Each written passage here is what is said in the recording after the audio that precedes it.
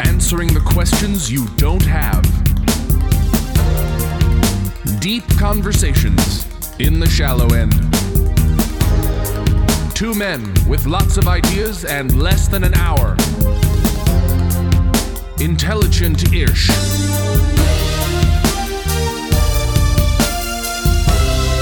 This is Cashing In with TJ Miller.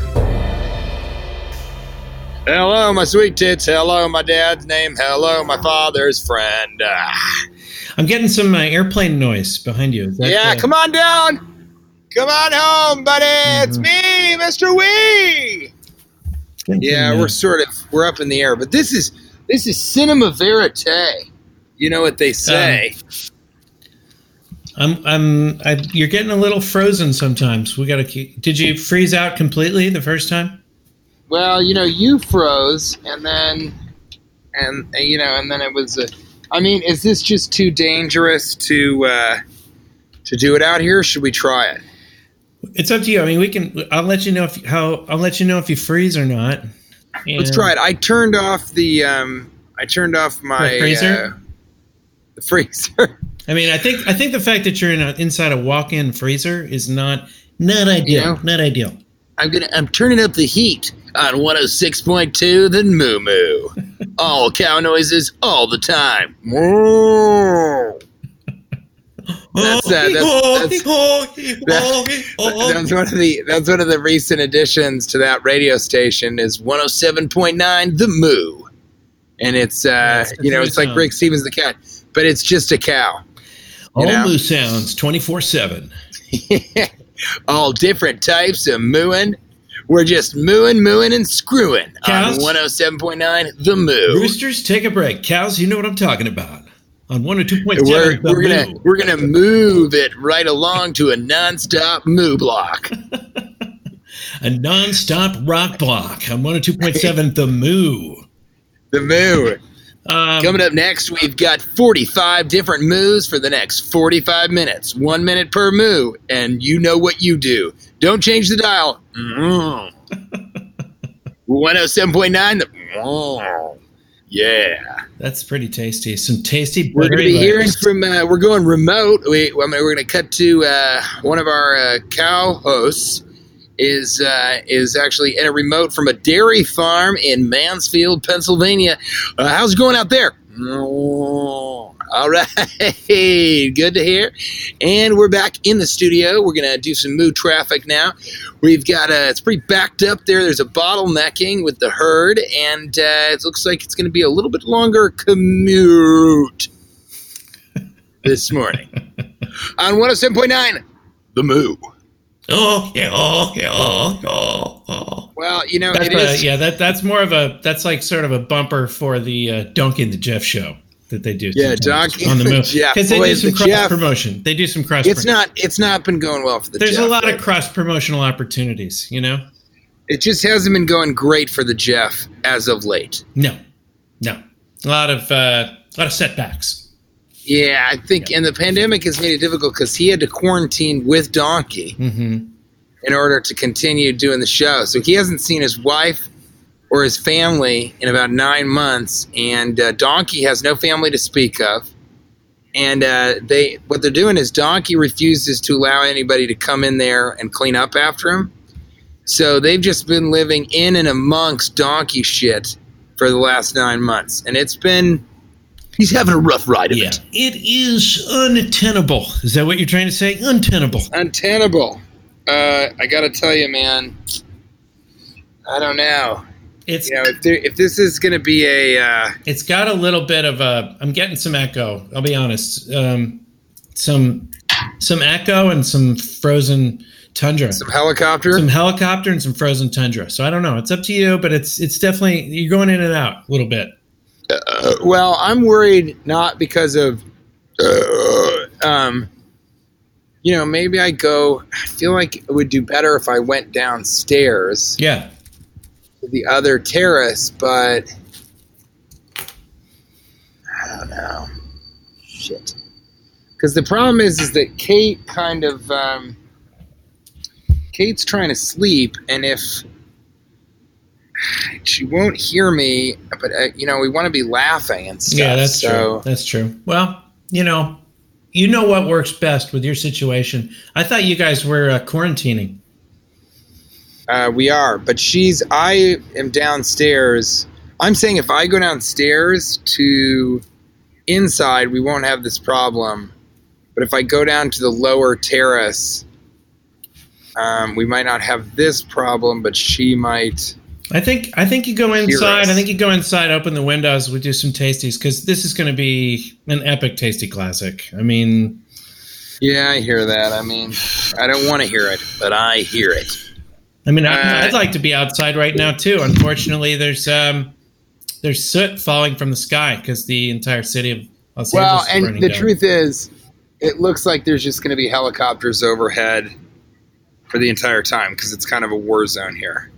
Well, they're trying to stop us. They're trying to stop the podcast. That's a lot of times they do that here in Los Angeles, where they send people out and try to stop these episodes because you know why? These episodes are so nasty. They're getting almost too tasty for their own good. Yeah, I feel so the government is after us. They're trying to shut it down and say, "Hey, it's too tasty." All right, yeah. They're too buttery. It's buttery, too hot and spicy, and they're so buttery that people are listening to them and then they're slipping and hurting themselves. Yeah, on the buttery sweetness of the tasty pods. And even someone mentioned on Twitter today, I noticed that they're flaky too. They're very flaky. They just they fall right off the croissant. They're so tasty.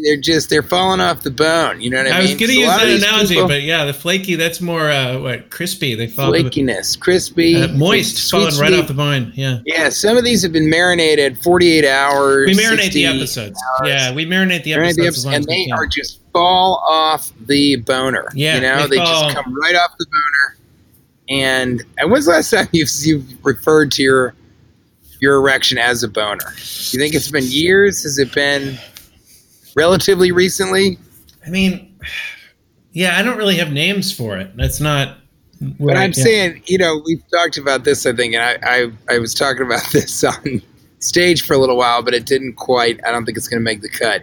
But there is a phrase called "popping a chub." Yeah, we talked about that. In fact, I believe we called an episode.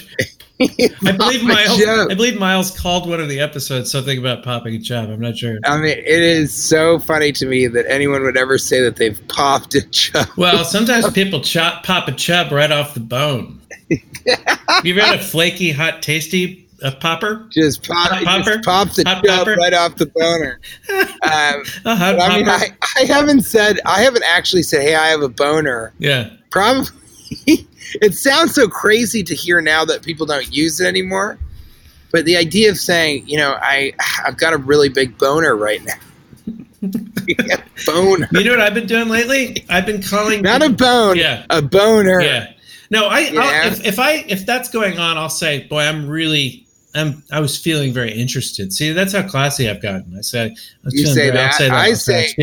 there's major chub poppage going on. Or I'll say there was a real situation happening. My dick fell off the bone, Here's something something I've been saying recently when I don't like people. Like someone takes your spot in line or at the gas station or something, but like, look at that jackalope. I call everyone jackalope. I call everyone jackalopes now. Jabronis are really good. It's much more polite. The kids like it. They're calling people jackalopes now. It's great. Look at that. Yeah, my ex-cousin Miller Davis used to call it he taught me calling people jabronis. This fucking jabroni. Yeah. But jackalope's pretty good. There was a jackalope at this we ate out for the first time, me and the kids, since this thing started. We just do takeout. And but it was a restaurant where there was a lot of space, and this very drunk guy sat down right across from us and just started flirting with everybody. Just really bothering. Even your sons? He was like, "Hey, you little kids." Yeah, he wanted to talk to everyone. He was just, these people that thinks he's really charming because he's been drinking too much. It's like, that doesn't make you charming. You might have been charming before, but it's not charming. He was flirting with everything. It's working against you. Yeah, he was just every single girl every single waitress, everybody. It was really, and he kept cutting in on my conversation with the kids, and I finally. What would he say? What kind of things did he sort of bring up? Oh, he'd be like, "Hey guys, pretty soon you can be over at my table with the big boys." He'd be like because this is my third drink, but I'll tell you, this is just the beginning. He was just making these speeches to the kids, interrupting us. And it took me about 3 times, right? And the third time I was just like, look, my priority here is to have dinner with my kids and bond with my kids, not to humor this man. So finally I had to say to him, I go, hey man, thanks. It's been fun talking to you, but I think I'm just going to have it just be kind of me and the guys here. And he didn't get that. About 5 minutes later, he cuts in, starts interrupting, actually walked over to the table, started talking to us. Not okay. Did he have a mask on? No. And I just go, look, I go, seriously, you seem like a really nice guy, but I need to be with my kids right now, and I appreciate it if we just kind of have this be the thing that kind of ends our night together and have a great evening. I was just like, I don't have time for this shit. You know what I mean? No way, man, especially because it's so precious to, go to dinner. That's just such a precious thing. I know. And, I don't know. It's pretty scary. He thought he was being funny, but there's some clueless, and then Chance on the way back was like, is there like a clueless jackalope in every group? And I'm like, yeah, there's often a clueless jackalope. That's really what he said. Yeah, he's like, is there always like a clueless jackalope? And I'm like, yeah, that pretty much is part of society. There's always going to be, my theory about groups even, not that there's always a clueless jackalope, but that the bigger the group, the harder they fall. The bigger the group, the harder they fall. Pretty much. The bigger the group, the less fun the group becomes, because the odds increase that you're going to have somebody there that's going to dictate. It's a jackalope. A jackalope that's going to dictate the activity, and it's going to be the least likable person in the group that dictates what the group does, because that's why they're not likable, because they keep trying to control the group, and they have very set in their ways needs. You know what I mean? And I think the best number is 2. Not 1. 1 is the loneliest number, but 2 is the best number, and that's why. So you really do think 3's 2's company, 3's a crowd. 3 is doable, and 4 is where things get worse. I think 3 can be fun, but 3 is the limit. I think 2 and 3 are the best numbers. I like 4. The Winklevoss twins actually said to us. Yeah, but they count as 1. Yes, that's exactly right. But they said, hey, they wanted to have dinner with us, and they said, hey, and it was really complicated. Nowadays it's so complicated. Well, where do you go? And they're staying out in Long Island. We were in Long Island. And they said to us, they said, hey, do you mind if we bring a friend of ours? And we kind of said, look, we think that's going to mess up the dynamic. And Cade's father is getting surgery, and we trust you guys, but we don't know this person, how safe they've been. Well, it turns out, it actually was... One of them was interested in a girl, so it was a girl who was going to come. But Kate and I talked about it, and we said, we don't want 5 is. I think 5's the problem. 5's a bad number. 4, you can kind of, and when we do this with the Winklevoss twins, it's like I'll talk to Tyler and Kate will talk to Cameron, and then we'll switch places, or they'll switch places, and then I'll talk to Cameron and she'll talk to Tyler, and then sometimes all 4 of us talk together. But they can sort of tell they can kind of listen to each other's conversation while they are talking, which is interesting, and we sort of do the same. So it's really weird. It's like there's 3 conversations going at the table between 4 people at all times. You increase the odds with each person that someone's in a bad mood, and someone's mood dictates how people feel, because it's hard, and then everyone's worried about that person's feelings for the rest of the night. Well, I think the 5th person can't really. I think 3 people can have a good time together. Absolutely. It's not like somebody's a third wheel. I think 3 is a perfectly good number. Don't get me wrong. And 2, I like 2 the best. 3's great. But for me, even 4 starts to go down the wrong path. I like 4. We had my sketch comedy group, Heavyweight, was a 5-person group for a while. And then eventually it became a 4-person group, and it was much better as a 4-person group. Mm-hmm. You can it's easier to get 4 people to agree on one thing, much easier than getting 5 people to agree on one thing. And try getting 350 million people to agree on one thing. That ain't going to happen, America. You hear that, helicopter? Dad came home for Christmas! trying to shut us down. Yeah, I know. They don't appreciate the nastiness. I think someplace as nasty as we can be. And we get so nasty sometimes, I think it becomes uncomfortable for some people. Well, certainly for government officials. Yeah, and that's just something that I had to learn to accept. At a certain point in time, you have to accept that people are going to not sort of understand the nastiness and really want to. They recoil from the nastiness. That's what I'm trying to say. Yes, right. They recoil. Let's be real. That's what I was trying to say. Yeah.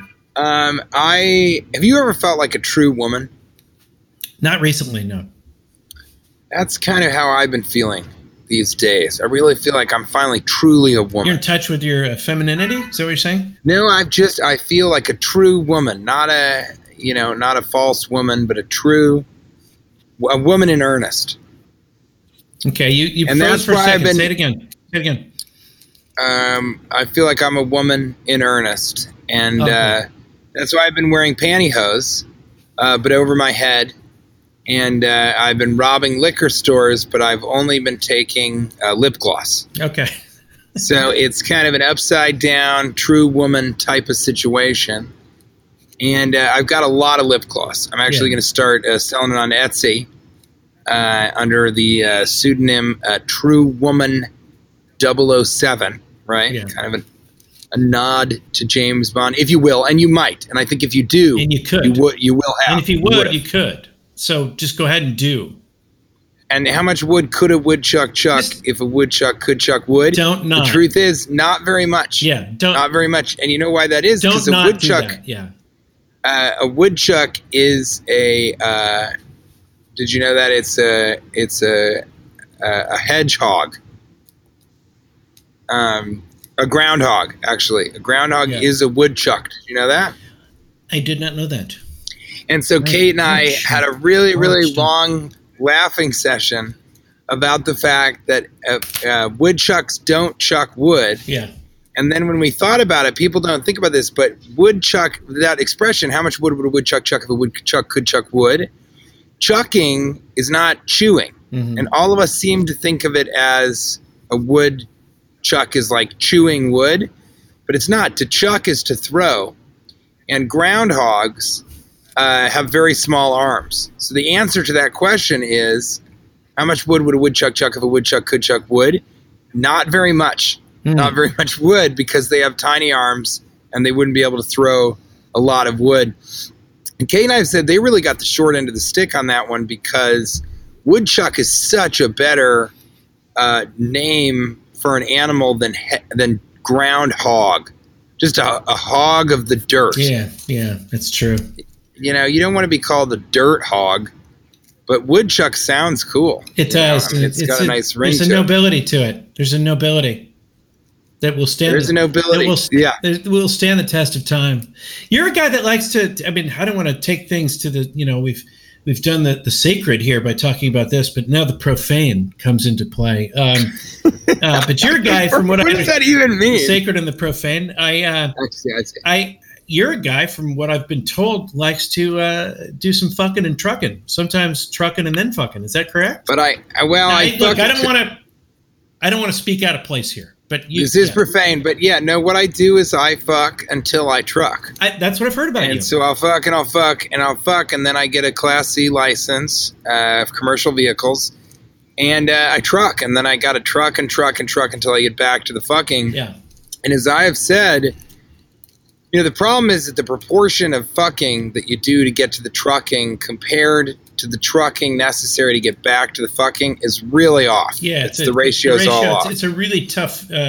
So you end up really trying. You're trucking so much to get back to the fucking, and trucking is a lonely lifestyle. I've said this. It's a type of life where you give yourself a manicure just so it looks like you're getting a hand job when you jack off. Listen, it's a fine line, and I mean by that a yellow line in the middle of the road. It's a thin. That's exactly right. It's a broken yellow line. Yellow line. Yeah, in the middle of the road. A thin yellow line. But listen, I mean, I would be remiss to point out that probably while you're doing the fucking and trucking, which you so enjoy, Before, I'm so glad you're not being remiss, by the way. Which preceded, what precedes that probably is you. Because people would really remiss out. I don't want people to remiss the sort of the visual of you. From what I understand, you also, before you do your fucking intro. And that image, we don't want that image to go remissing, We don't want to remiss that image. We'll have to do a remissing persons report, Yeah. My understanding is you beforehand, you often pop a chub. Is that correct? And there's some chubbage. This is the kind of hard-hitting interview that I like to do. Okay? Because I don't pull punches. I don't pull punches. The chubbage. See this? The chubbage that is popped. I don't pull that. Yeah. I don't pull that. I push that forward. You're not going to pull a punch. I push that forward. I'm the chubbage that pops. Yeah. It almost always leads to a boner. But I got to start saying that. I'm going to start with Kate. I'm going to go, hey, listen, I've got a raging boner. I've got a serious boner right now. And remember, people used to say, I've got a real boner for this thing. And then for a little while, women would say, I have a serious lady boner.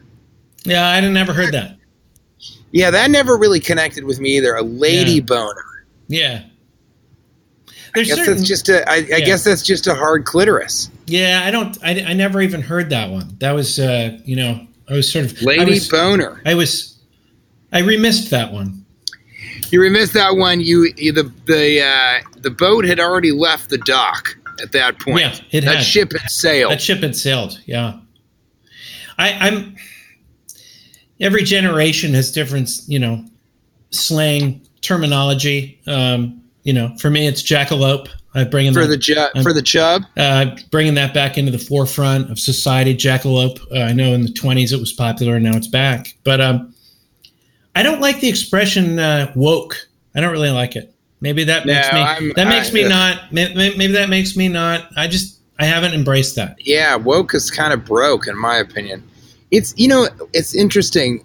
I think now even the people who are woke, I think people in general are really, really getting sick of all of it. The pandemic accelerated it to a certain extent, but I think everybody who's sort of in the center is so sick of the far right and the far left that all the woke stuff, the talk about that it's just all that stuff is gotten too, it's abrasive. It's too kind of in your face. It's too front and center. So it's a shame. But yeah, I would rather say Papa Chubby than woke any day. Do you know why we're having? Do you know one of the reasons why there are major forest fires in Los Angeles? Do you know how one of them started? I think a chub was popped so quickly that it hit Flint and the sparks flew. I wish it had. Someone did a gender reveal party and they. Yes, I heard that. I heard that today. How big of an ego do you have where you feel like you need to throw fireworks into the sky to reveal, like anyone cares what sex your child is, and you're going to actually blow fireworks into the sky and then start a forest fire? I mean, that is just talk about a jackalope. It's so terrible. That is the most terrible. Like, just when I think there's a limit to the reasons I might dislike humanity, there's a new one that I hadn't thought of. They just added, and I'm sure they had like either pink fireworks if it was a girl or blue fireworks if it was a boy. But yeah, the idea that that's the reason that a good portion of California is on fire. And it really is. I mean, it's it's really bad out there, right? It's terrible. Yeah, there's just ash coming down from the sky. That's so awful. Yeah. I'm really worried about California. Yeah. And in Denver today, they have a cold front. They're going to get 18 inches of snow. And it was 34 degrees when I spoke with my mother on the phone. And in 2 days, it's going to be 82 degrees. Mm. So it's just like the climate change of all this is getting really bad. It's untenable. It's untenable. I think no matter what your politics are, if this election goes the wrong way in November, we kind of may not be able to bounce back as humanity. Humanity itself is at stake and in 2 months we'll figure it out, Kate and I donated a little bit of money to the Lincoln Project. I just think, in some ways, I just think their ads are really funny. They kind of attack Trump the way that he attacks people, which just makes me laugh. But there's really nothing to be done. And I was talking to somebody about how I think the presidency has already been decided. I think that election is over. I think that no amount of anything is going to get people to change their mind, and he's either going to get elected or not. And, we're trying not. I never could have thought in my life that whether or not the president is reelected, which would be just a catastrophe. I never thought that would take backseat to any other issue, and yet within the context of the pandemic, it is absolutely the least of our worries. I mean, it is such a fucking disaster. But this is the first time that him being elected has really affected my bottom line, because the fact that it was mishandled and he said, hey, this is just going to disappear. It'll be like a miracle. If he had gotten serious about it beforehand, I probably would be working, I would have worked more, and, they'd be at 75% capacity instead of not even opening indoors, So it's pretty bad. I want to remind everybody, coming to you live from New York City on the terrace, and I don't know if you hear this, but there are church bells going. I think I heard a gunshot. I heard a gunshot earlier. There is a gunshot earlier. The crime here has gotten really bad. It's not even crime. People are going to great lengths to interrupt this podcast, from helicopters to... It really is. But no, people are getting shot in New York, and the city might go bankrupt again. I mean, it just could not be worse. And I just did shows in Rhode Island, and it was so fun, and people had such a good time because it was indoors. It's only 78 people, but they just had a blast the whole time. I did shows outdoors under a tent in New Brunswick, New Jersey, and that was really, really fun too. And you asked me when I first went back, you said, what was it like going back? Was it did it feel like having an orgasm? How good did it feel? And for those two clubs, it didn't feel that great, I think, because it was still early on to be returning. But these gigs in Rhode Island, those shows, they were so fun, just so fun. I got pretty drunk after the second show. You did? Or the second night after the shows. And it's because I kind of tried to drink like I would casually drink at a comedy club before the pandemic, but I'm so out of practice of, I don't really, we drank a little bit in the beginning of the pandemic, but then after that, especially lately, I've been trying to cut weight, because the healthier you are, the less likely COVID is to really hurt you. But yeah, I had so much fun. The people in the audience were so fun to perform for. It was really, really, really great. And I was just doing my act. I got back to doing a lot. I've had to change some of the material, but I just went back to kind of taking people away from thinking about it. I got a couple of pandemic jokes, but for the most part, I'm just doing the comedy that I enjoy doing. People are a little touchy about my racial humor now, which is kind of funny because the racial humor is obviously about whites. But I was still doing it because I was like, we gotta stop being so touchy. It's really crazy. But I don't know. I mean, financially, we're in a place where if things don't get better pretty soon, I don't know. There's some, I don't talk to Kate about it, but like, if things continue to be really bad, it's like, we would maybe have to sell the house. I mean, it's bad right now because they're not letting us have, 75% capacity. And if we could do that, but we also need people to want to come to shows. People are still scared to go to shows. They're still scared to go out. So I think, we need a few months of people coming to shows and not getting sick before people will actually feel comfortable, coming to shows. Yeah. Yeah. And I'm concerned that. Have you done live comedy? I'm concerned it's another 6 months away. Not only have I not done live comedy, but the virtuals are even worse than we realized. You hear that helicopter? Like I like it. It's Compare really it to like, cruise ships. Compare it to cruise okay, ships. well, okay, let me compare it to the siren that's coming in the background. Yeah. That's what This is New York, baby. Let me tell you the two reasons why. This is the real deal. I've managed to no filter. I've managed to lock into a bunch of virtuals, and let me tell you all the things I dislike about them real quickly. Please do. Run it down. Well, get as nasty as you want to be. I'm going to get real nasty here. Number one, they require 3 to 4 times as much preparation because you know that the riffing isn't going to be as effortless to just riff with somebody. Number two, when you're performing on your own computer screen and you can watch yourself perform. Yeah, that's no good. That is a sick feeling, okay? Nobody in history has had to watch themselves perform while they're performing. Even Narcissist himself would have been like, this is a little much. Yeah, Narcissist himself would have said, you know what, let's drain this pool. Yeah. Let's drain this pool. When Narcissist says that something's a little much, he says, let's drain this pool. Let's drain it. I don't want to look at myself anymore. It is very uncomfortable to watch yourself perform. No, I can only imagine. And we're not supposed to, at any point, have to look at ourselves. I mean, even while we're doing this Squadcast, I am looking at you. If I turned and looked at myself, because it's human nature to say, I don't like the way I look. Yeah, you don't like the way you look.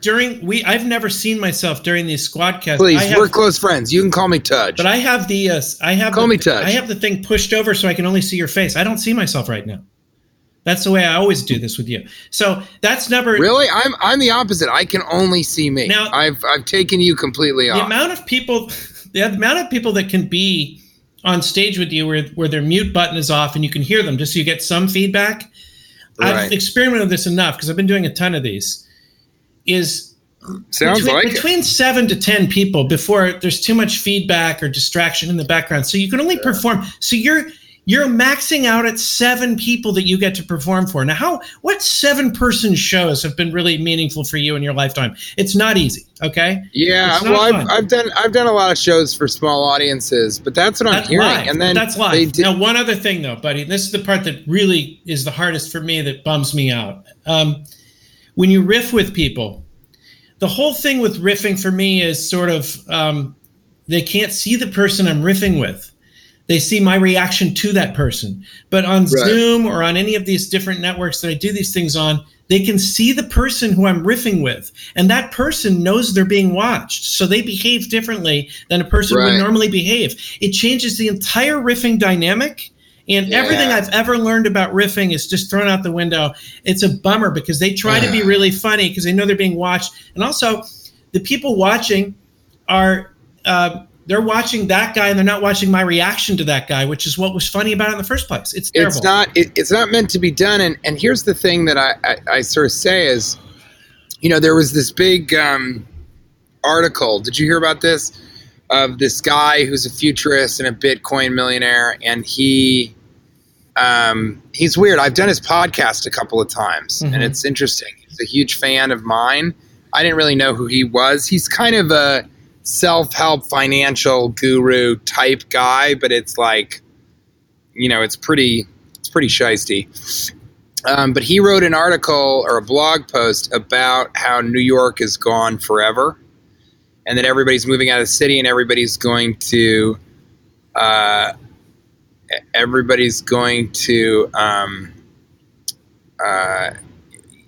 work remotely and move to Austin and Nashville and Denver and all these other places because it's better quality of life. It's cheaper. He says better quality of life. And he started referring to after bandwidth and before bandwidth, and now bandwidth is strong enough that we can do stuff like this. The thing is, if you and I had the choice, even though this is much easier to do it like this, we would 10 times out of 10, 100 times out of 100 want to be in the same room. Absolutely. And there's a reason that people have these office buildings. There's a reason. And Jerry Seinfeld did an open letter in the New York Times sort of blasting this guy. You should really read it. It's really interesting. And he explained why New York is not gone forever and why, we'll rebuild it, we'll take care of it, which I agree with, of course. But it was really interesting because, and it's actually really funny. It's a really funny piece. Like Seinfeld kind of knocked it out of the park. But what I was going to say is that there's a reason that we don't do Zoom shows. You know, we had this technology before. We had this technology 5 years ago. There's a reason people don't go to an office just to be around other people. They go to an office so that they can get away from their home, so that they can separate work and life. No one wants to go into the other room and work. And all the people, my father worked from home for such a long time, for like 10 or 15 years. But it was on the third floor, and it felt like he was going to the office because he walked upstairs, and there would be never, his wife, my mother, as we like to call her, but his wife would never be on that floor. She would never bother him. He had his own sort of, so in a way he was going to an office that was away from the home. And so I think that's going to be the case. I think as soon as people can go back to it, they will. I just, let me give you're not supposed to stand up on a screen. No, it's not. And you're not supposed to perform for yourself. And the drive-ins aren't working either, by the way. I had some friends that went to a drive-in show. Well, let me tell you one other thing that's not working. I know someone that's a professor at Dartmouth, and he was saying that. Whoa, brag much? No. I'm not. Hey, Cash, you dropped something. It's a name. So somebody's got a really big dart mouth. Yeah, with all the names there. Do you want a bucket for all these names you keep dropping? I know. You know what? I'm gonna say you are a fucking asshole. You know what? I'm gonna change it to Yale. I have a friend that's a professor at Yale, and because that'll be a lot less, pretentious. Okay, so, and he was saying that he hadn't taught in a year or something, and was really excited to get back and teach, and then was teaching on Zoom, and after literally like 3 days out of the first week, and he had been dying to get back to teaching, just was like, I don't want to do it anymore. Like he doesn't want to teach at all. None of the students are staying interested. It just isn't the same. There's no connection. The things that he loved about teaching are completely eradicated by this format, and that's how I feel about. I don't know if I'm going to cut this out or what, but this virtual stuff it's a paycheck, I mean, it's yeah, it is. Wait, so your friend sort of says, I don't want to be a teacher anymore if this is how we're going to be teaching. Yeah, because it's a paycheck. I need to make money, and this is the way it's going to be for a short period of time, hopefully. But I got to take these things. They take just an incredible amount of preparation. And are there any clubs that you could go to? Are there any clubs that you could go to though? Now we're recording. I'm going to start recording again. So we're back now. Feels good. Feels good. I want to tell you before you are a lot of fun. Has anyone told you that? I'm a barrel of monkeys. That's what they call me. You're a barrel of laughs, a bucket of chuckles, and a motherfucking ladle of giggles. It's 107.9. The I want to tell you, and I know we've discussed this on a previous episode, but I want to tell you. I want to tell you the most frustrating part of this pandemic for me. Okay, and I know we've discussed it. We've discussed it a little bit, but so I'm as busy as I've ever been in my life, right? Just because with the kids being, needing to be homeschooled, with them not having friends to hang out with. Right. You there? With yeah, I'm listening. With them not having any sports to play, so I have to be their coach, their teacher, their friend, and their dad, right? Right, yeah, you said, I think it's interesting that... So there's a lot of that going on. But I thought it was really interesting, just to compliment you. Yes. You always think of things in a very different way from anyone. When I first wanted to start the podcast with you, a lot of it was because the way that you frame things, the way you think about things is really different from anyone else I've ever met. And I like it. I think you may be one of the few, certainly of my friends, you are the greatest philosopher, but you may be one of the few philosophers that I know or have ever met. I thought that was so interesting when you said that you said, you have to be all of the things that your kids don't have now. You have to be all those things. And April does too. And obviously it's harder for you because you're a man, she's a woman. Because this has to be, you've got a boner. You're able to pop chubs. You're right. And I do it all the time. I'm often popping chubs. And I popped a chub so hard it burst. It was a disaster. So, but the bottom line is they have to look back on this and go, you know what? We lost a lot of stuff, but we gained a lot of stuff, right? So we had all that extra time with our parents and we had all those great trips and we had those great experiences and we learned all these things. So in the end, it has to turn out to be positive because they only get to be this age once. Now, I know parents say that a lot. They're like, oh, they only get to be this age once. Well, who is that not true for? But these early ages are the years that shape people. And you want to make sure these are like really, life changing years. You don't want to look back and realize that they may, and there's a big worry about this, that we're going to look back and a lot of these kids are going to have serious anxiety problems, real psychological problems. It has to be, so it has to be that more good things came out of this than bad things. Yeah. And so that's taking a lot of time, right? So I'm just saying I'm not bragging. I'm saying I'm busier than I've ever been with that, right? I also have all these virtuals, which takes so much more preparation. It's ridiculous, right? Yeah. I've got this writing thing that we've talked about that I'm still doing. And then there's the rental situation, which we're kind of going back and forth. Right. Yeah, I mean, you really cut me out of that completely. I am absolutely nearly unemployed, and you just couldn't even throw me a fucking bone, not even one. And I won't forget that. Let me make that real clear. I know. I will remember that. Well, here's the thing.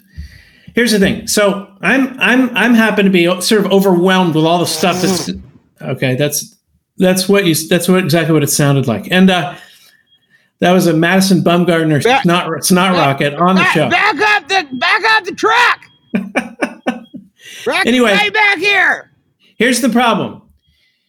So I'm as busy as I've ever been in the pandemic, and I know we've talked about this, but I want to go one step further with it. The pandemic has caused a lot of people that have more time on their hands than they've ever had, and I happen to have less amount of time on my hands. So the problem is the fucking cell phone. That's the problem. And it's the problem on the earth right now. We got to talk about what I did. We got to talk about that. But it's a real problem for me because it creates a lot of angst for me to have people reaching out all the time every day and thinking I have time to talk or text too much. They don't have time. They don't have a family. They're not sort of friend to their children, teacher, etc. Well, also all this other stuff that's going on, and I'm in and out of town a lot because we're renting out some stuff here. And so just to make ends meet with this thing. So there's a lot of moving parts going on. I'm incredibly stressed. And now everyone seems like they're getting pissed. And I got to say, some of these people, I mean, they're getting pissed. Like, if you send a picture of yourself, like, I don't know, exercising to a friend, are they supposed to respond? I don't even know what you're supposed to. There's a level. You have friends of yours that are sending you pictures of themselves working out. I don't know if it was meant to be ironic or what. The bottom line is, I got to tell you, that's really weird. I know. I feel really really frazzled by the amount of. Now, let me take it one step further. Would you say that there's a little bit of the frazzle dazzle? Is that what you're saying? A little bit of the frazzle dazzle. Let me take it one step further. I figured it out the other night because April, for our anniversary, do you know what she did for me? No, I want to hear this. She took my phone on our anniversary was Friday. She took my phone on Happy anniversary. Yeah. Our anniversary was Friday. I know. Happy anniversary to you tue. Happy anniversary to you. Yeah. And back at you, buddy. And here's one coming right at you. Do you know what April did for my anniversary? Happy man-iversary. She took my cell phone away. Said, I'm not going to give it back to you till Tuesday. She hid my cell phone. Wow. Because let me tell you something. That cell phone is causing me so much stress because I feel guilty not getting back to people and stuff. And here's the thing. Do you know that there's 17 different ways people can reach me? Oh. 17 ways. Because carrier pigeon, semaphore, flags. No. Okay, so you have a Twitter account, but you also have direct message on Twitter, right? Yeah. And you have a Facebook account, but then you have a direct message on Facebook. Yeah. And then, we have, we've got the Cashing with TJ account. So that's a whole separate account, right? Yeah, I know what you're saying now. There's a lot of different ways. There's 17 different ways. That's too many. That's too many ways. And every single person that reaches out to you thinks they're going to be able to connect with you and get you right away. And you feel, some of them feel stressed when you don't get back to them. So I am going in a direction where I'm going to be one of these guys that goes into the forest, right, and lives in a log cabin with no electricity, because I think it creates a lot of angst. And I think so many different meditation sort of services are built on getting you away from your cell phone. It's ironic that you are getting them through your cell phone, but really there's a lot of like mindfulness stuff that's like, here's how you find peace. And I think it's not peaceful to be constantly inundated with people that need you to get back to them all day. And by the way, one other thing, the teachers at their school, the homeschooling, it's not like we're making up the schooling plans on our own. We're getting like 20 or 30 emails and texts every day from the teachers telling us what we should be doing. It's just like too much. You've got a really specific situation having these kids at that age. And we're really, I'm working on a joke right now about notifications, like news notifications, and how they're never good. Okay, I lost you. Say it again. Say it again. They're never good. The notifications are just never, ever good.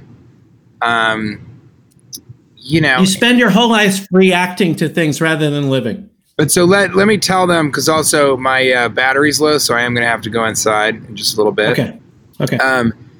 But so let me tell the 12 and a half. So this is what I did. So Cash kind of did this whole spiel to me and said, I just can't do this. And he said, so I'm going to turn off my phone until Wednesday. And then I'll turn it back on and I'll be able to get in touch with you on Wednesday. So what I did, and I told Kate this, and she laughed. Kate thought this was like the funniest thing in the world.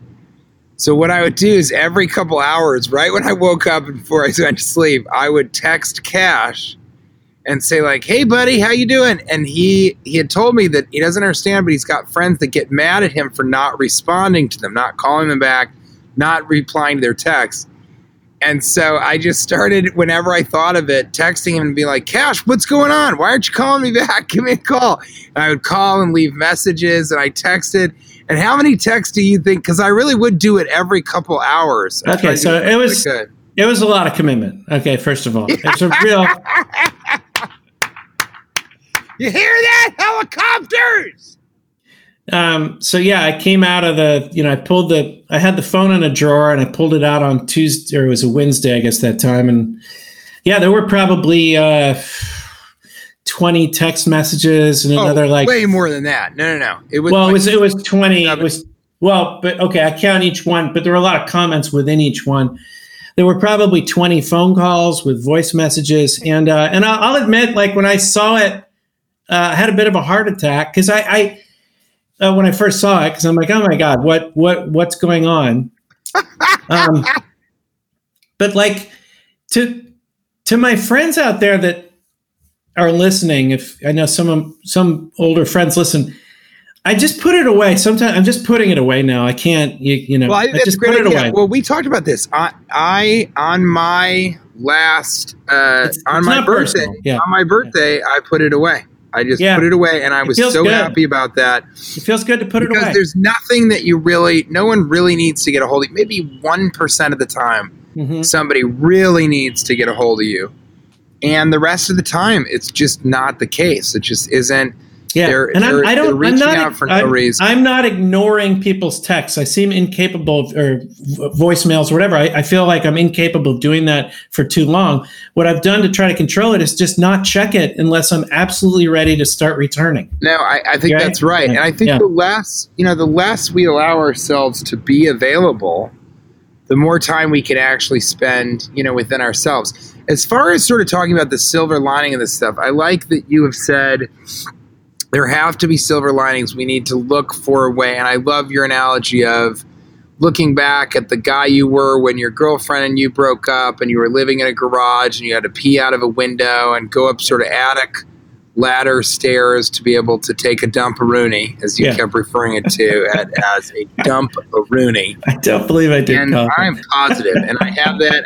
I wrote it all over my Trapper Keeper notebook. And I said, Mrs. Dump-a-roonie Levy. Yeah. I just kept writing it over and over. But yeah, I think, you said, I look back at that guy and I was like proud of that guy. You look back at yourself during that time and you were proud of what you were able to make it. Can we rephrase this? Can we just tell them the story real quick? Yeah, sure. And the title of the story obviously is Dump-a-roonie. Dump-a-roonie. Take a dump-a-roonie. There was a point in time where my girlfriend and I had just broken up. I was still living in the Bay Area, and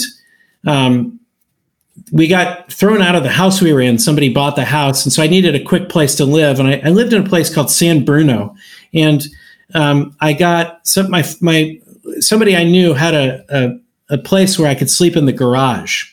Right. And the garage overlooked a cemetery, and the sun never shines in San Bruno. And my girlfriend was like my best friend. I really didn't have like any close friends that were still in the Bay Area at the time. And I was living there alone in a garage overlooking a funeral or a graveyard. Cemetery. Yeah. There was no bathroom. So just if I had consistent funeral. Just the longest funeral. Yeah, it was a funeral. It was a huge funeral procession. And if I had to use the bathroom, I could pee out the window, or if I had to take a dump-a-roonie, I could go to a gas station. Helicopter, dump-a-roonie, NYC style. I could go to a gas station if I wanted to take a dump-a-roonie, and it was not a great existence. It was not ideal. And I was not super happy. I was really depressed. And I was like just starting comedy, and I was like I wasn't doing that well. I'm like opening different clubs, and I only have like 7 minutes, but only 2 of them work. And things weren't going that well. I was only paying $300 a month to live in the garage. That was good. But that's about what I was making every month. But you look back at each and I look back. Yeah, the moral of this. Yeah, you look back at all those different dump-a-roonies. The moral of the story is I look back on that era, and I'm like proud of that guy that stuck it out and really kept working hard. And and things got better. And I kind of like the guy that got through that. I kind of laugh about that. And that's hopefully how we feel about the pandemic in terms of when it gets tough. We look back and we're like, how did I handle it? And I know did I take a dump at a gas station? Absolutely. No. Did you take a dump-a-roonie? And a great pod title. Definitely a dump-a-roonie. No more. How about Pop-a-roonie? I popped a Rooney. I dumped a Rooney, I popped a chub, and I got a lady boner. That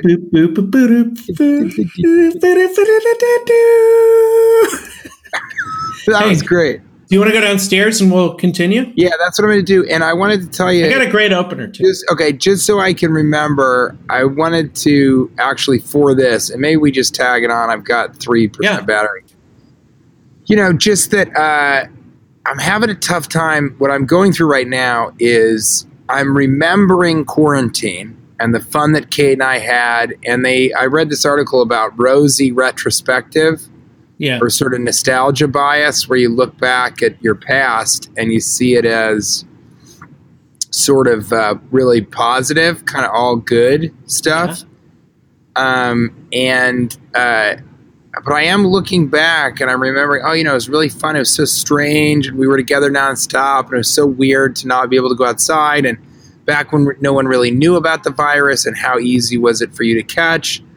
And, now we look at, outdoor dining, and it's hard to catch when you're outdoors, and we just know so much more about it.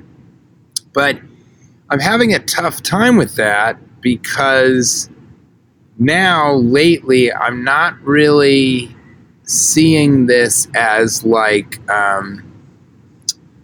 do I say this? I'm just not seeing, I'm having a tough time going back to that time and feeling good about it just feels like that time's gone, and now I'm looking towards, a future of kind of working in it not being very good.